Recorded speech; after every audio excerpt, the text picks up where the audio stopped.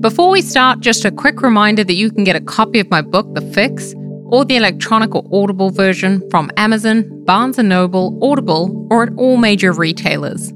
In reading The Fix, you'll learn how gender inequality works, what the 17 most common barriers are that all women face, and how gender inequality creates challenges to men's fulfillment of work. Most importantly, you'll learn what we can do to remove these obstacles and how we can begin to make workplaces work for everyone. So get your copy today and let me know what you think by leaving a review on Amazon.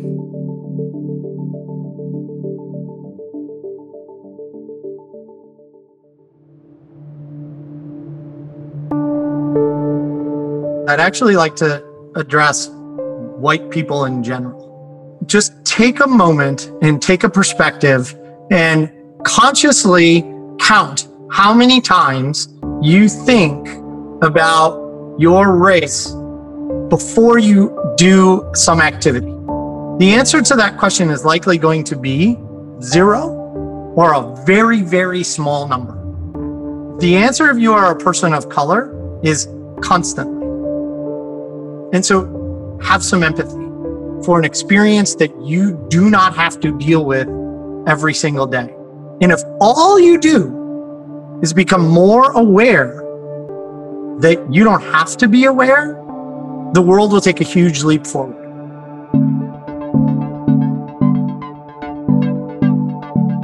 I'm your host, Michelle King, and you're listening to The Fix, a podcast that shares the stories of remarkable people who are innovating and taking action to advance equality in the workplace and beyond.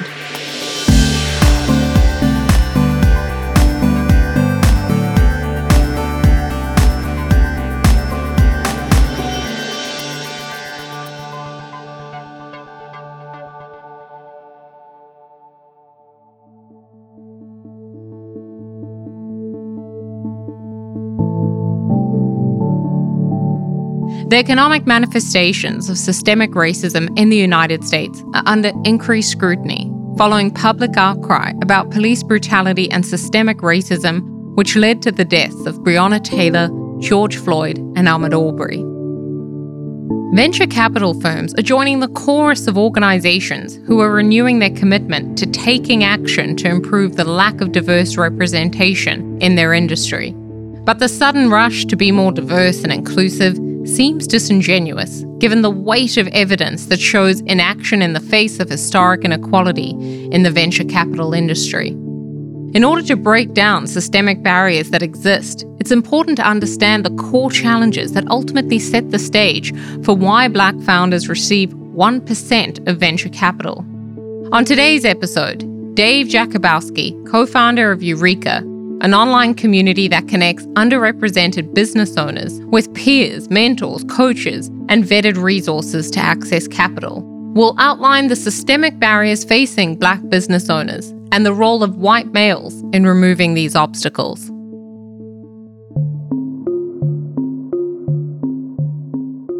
As a Silicon Valley expert, Dave has witnessed the unconscious biases that create numerous barriers to Black business owners accessing funding. Black entrepreneurs experience a higher chance of loan rejection and a lower acceptance into business accelerators. However, funding issues for Black entrepreneurs stems beyond just access to capital. There is a fundamental need to create systemic change to provide an equal playing field for white and Black entrepreneurs. Here, Dave shares his journey into tackling these barriers. I started to work with small businesses to figure out who was being successful and why. And through that journey, I met my now co-founder, Melissa Bradley. We met at a pitch competition, and we were both judging it. I was fortunate enough to be sat next to her, and we were observing the preliminary rounds prior to doing the finalist judging. That was our responsibility. And we were watching the companies come through and just kind of chatting about the companies and what we liked about them and didn't like about them. And I would say to her from time to time, like, how come they're not doing this? Or how come they're not doing that? And she looked at me at one point and she said, listen, white boy of privilege, you have been in your Silicon Valley bubble for way too long. People don't know the answer to that question. People don't even know that that's a problem that exists. much less that it's solvable, much less who to call to get the answer. She's like, these people are running their businesses. They're making purses, they're selling their hair care, they're finding that niche of allergen-free cookies because it's a problem that their kid had. They're making hair care products for women of color because it's an unaddressed market by mainstream corporations who make products for white people. And she was right.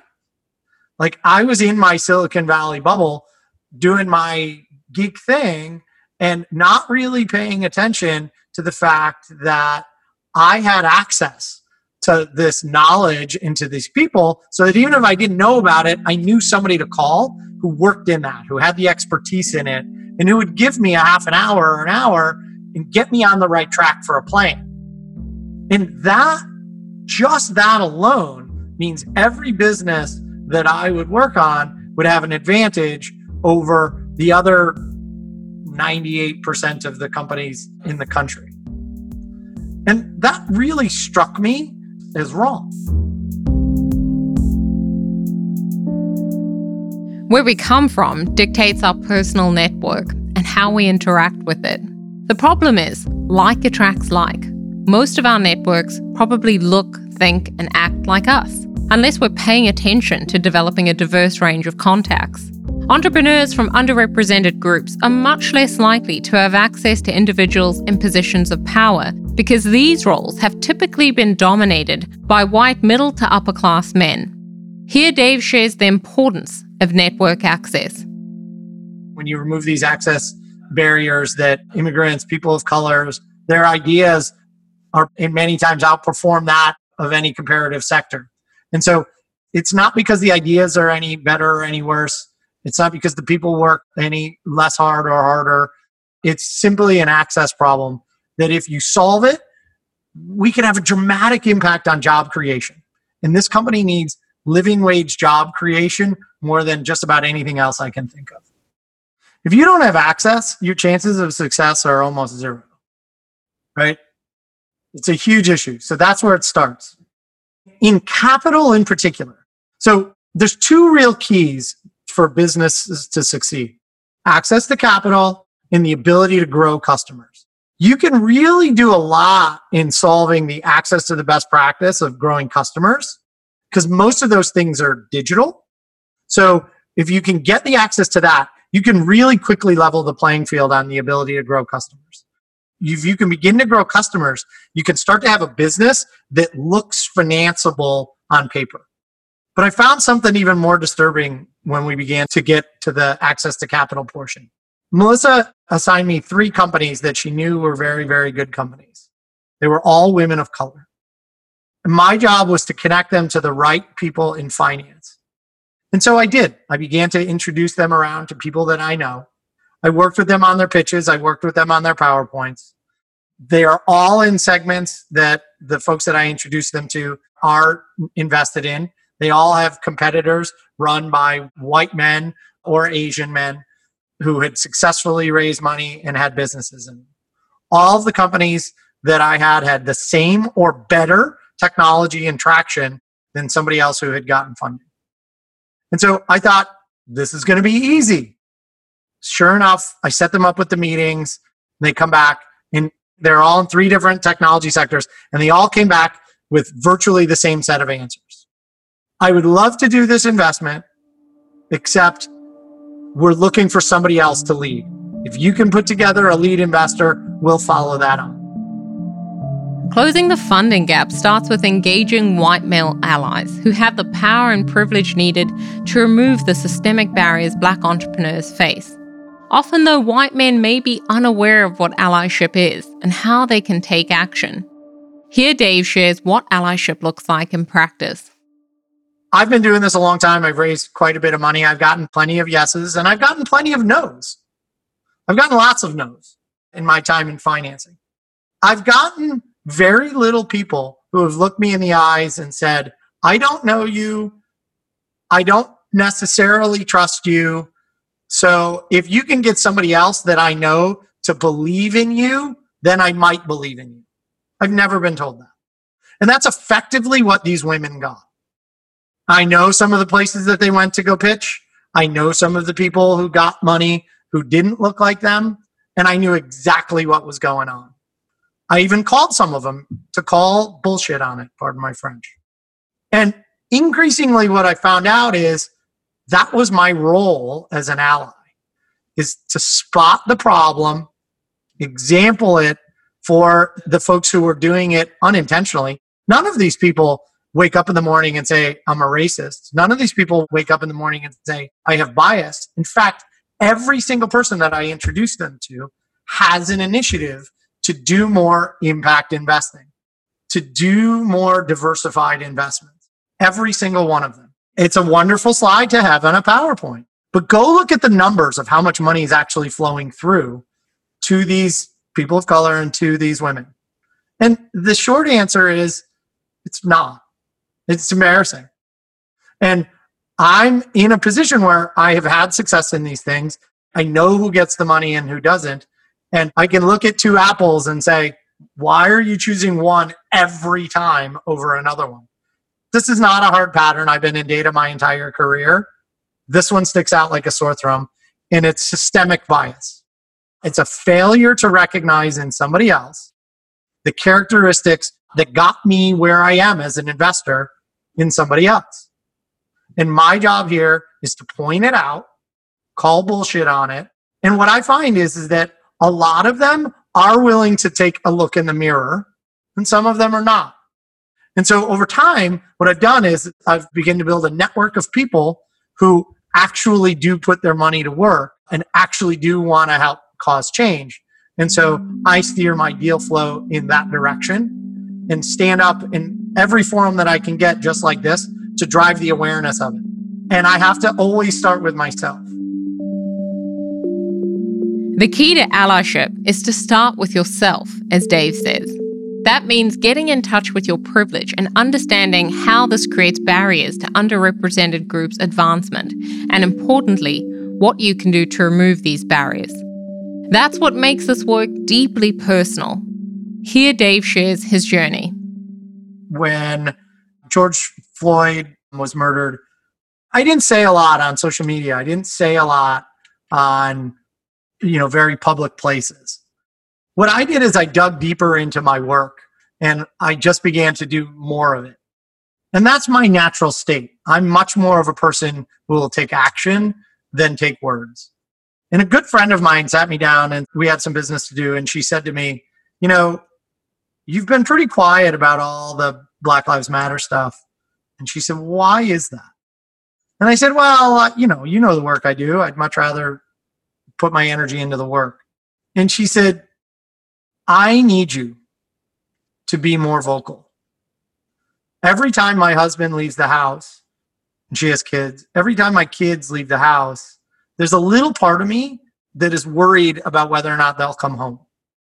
She's not the only person who has said that to me. I have lots of friends who have these experiences. And she said, because of who you are, you can begin to be more vocal about it. And we kind of need other people, especially white men, to see that it's not scary to stand up and say that you don't believe in these things, that you support Black Lives Matter, and that you understand that we've kind of institutionalized bias and it's become part of the fabric of society, and that you don't agree with it, and that it's okay to be vocal against it. Other people need to see you do it in order to feel comfortable. And she was right. I'm still not comfortable in doing it. I know that there's people out there who disagree with what I say. And it's because of all of those things that it's more and more important that I do stand up and say it. It's the same pattern with investing. Investors invest in the patterns that they see and are comfortable with. They don't have experience with people of color and with women in investing. Therefore, they don't do it. That doesn't make it right. So what we have to do is celebrate the successes more. And as a white man, I have to stand up and say it louder so that the pattern recognition begins to become the opposite. That, hey, there's lots of very successful corporate people who don't believe that being silent is okay, that don't believe that what is happening to people in the world is okay.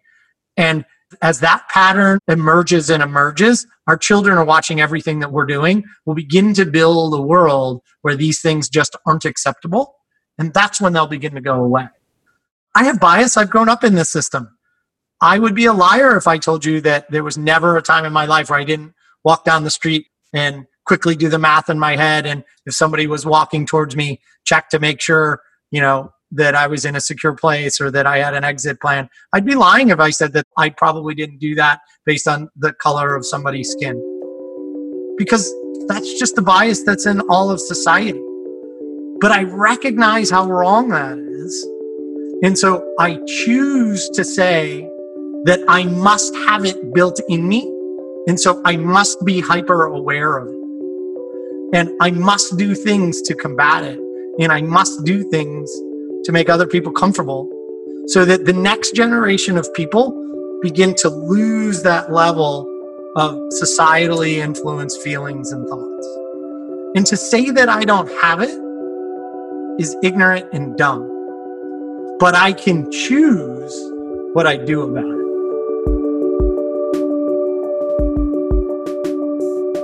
An ally is any person that actively promotes and aspires to advance a culture of inclusion through intentional, positive, and conscious efforts that benefit people as a whole. Anyone can be an ally. The trick is to recognize that allyship is about creating a work environment that not only benefits your colleagues, it also benefits you. It's actually how we become success partners to one another. Here, Dave shares what allyship is and how we can practice it. Before I get to allies, I'd actually like to address white people in general. Just take a moment and take a perspective and consciously count how many times you think about your race before you do some activity. Walk down the street, play tennis, ask a question in a meeting, go get coffee.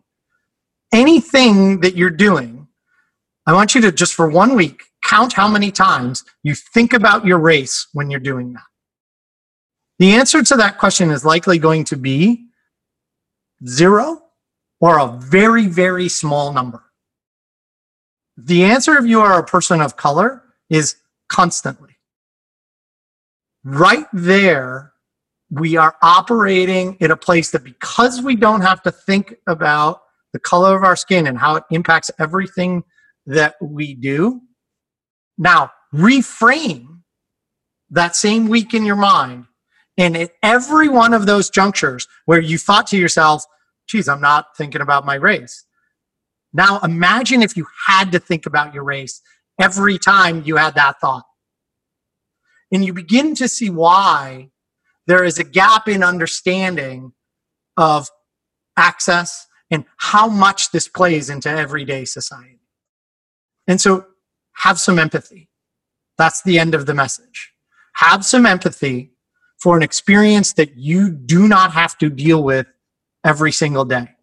And if all you do is become more aware that you don't have to be aware, the world will take a huge leap forward. If you are an ally, it means that you've already figured out that there's an imbalance here that is bad for society, that is bad for human beings, that is bad for the world that we're going to give our kids. Be vocal. When you're in a meeting, create a safe space. You don't have to run around and point it out every minute, but create a safe space. Hey, I just want to make sure that everybody here has had an opportunity to ask a question or chime in. I know I've been dominating a conversation, or this conversation's largely been between these two people.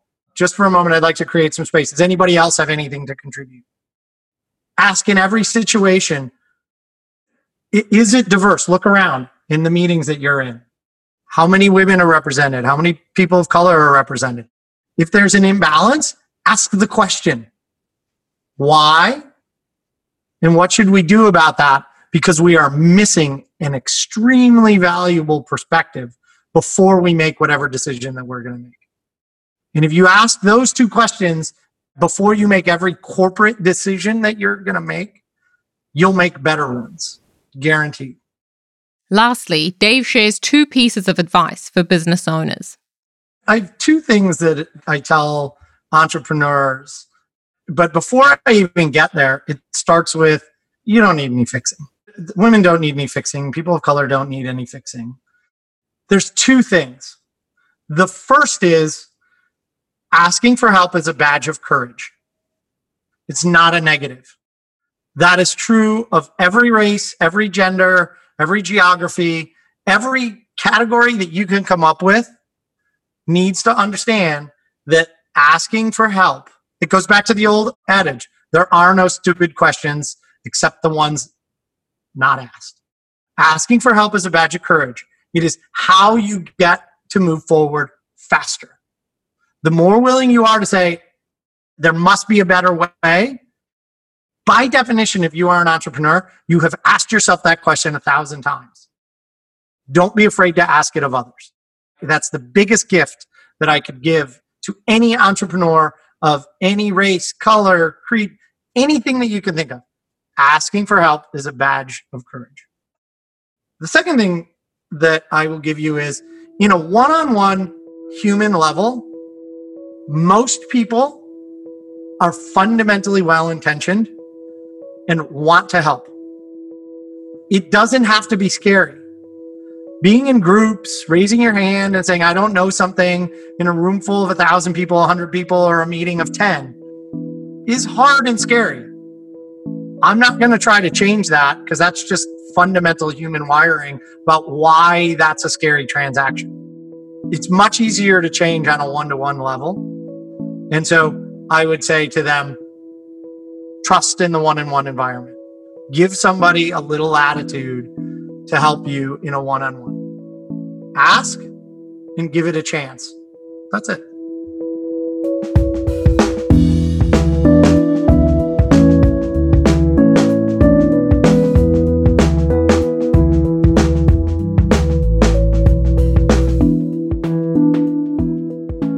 I really hope you all enjoyed today's episode.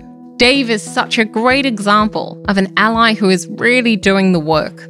For those of you who are keen to learn more about his company and support his business, please visit his website at www.eureka.biz.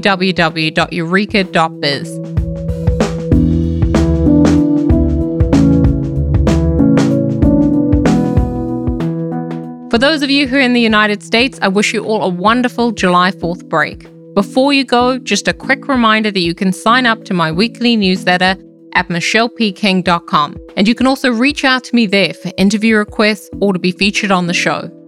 Thanks again for tuning in, and I'll catch you all again next week.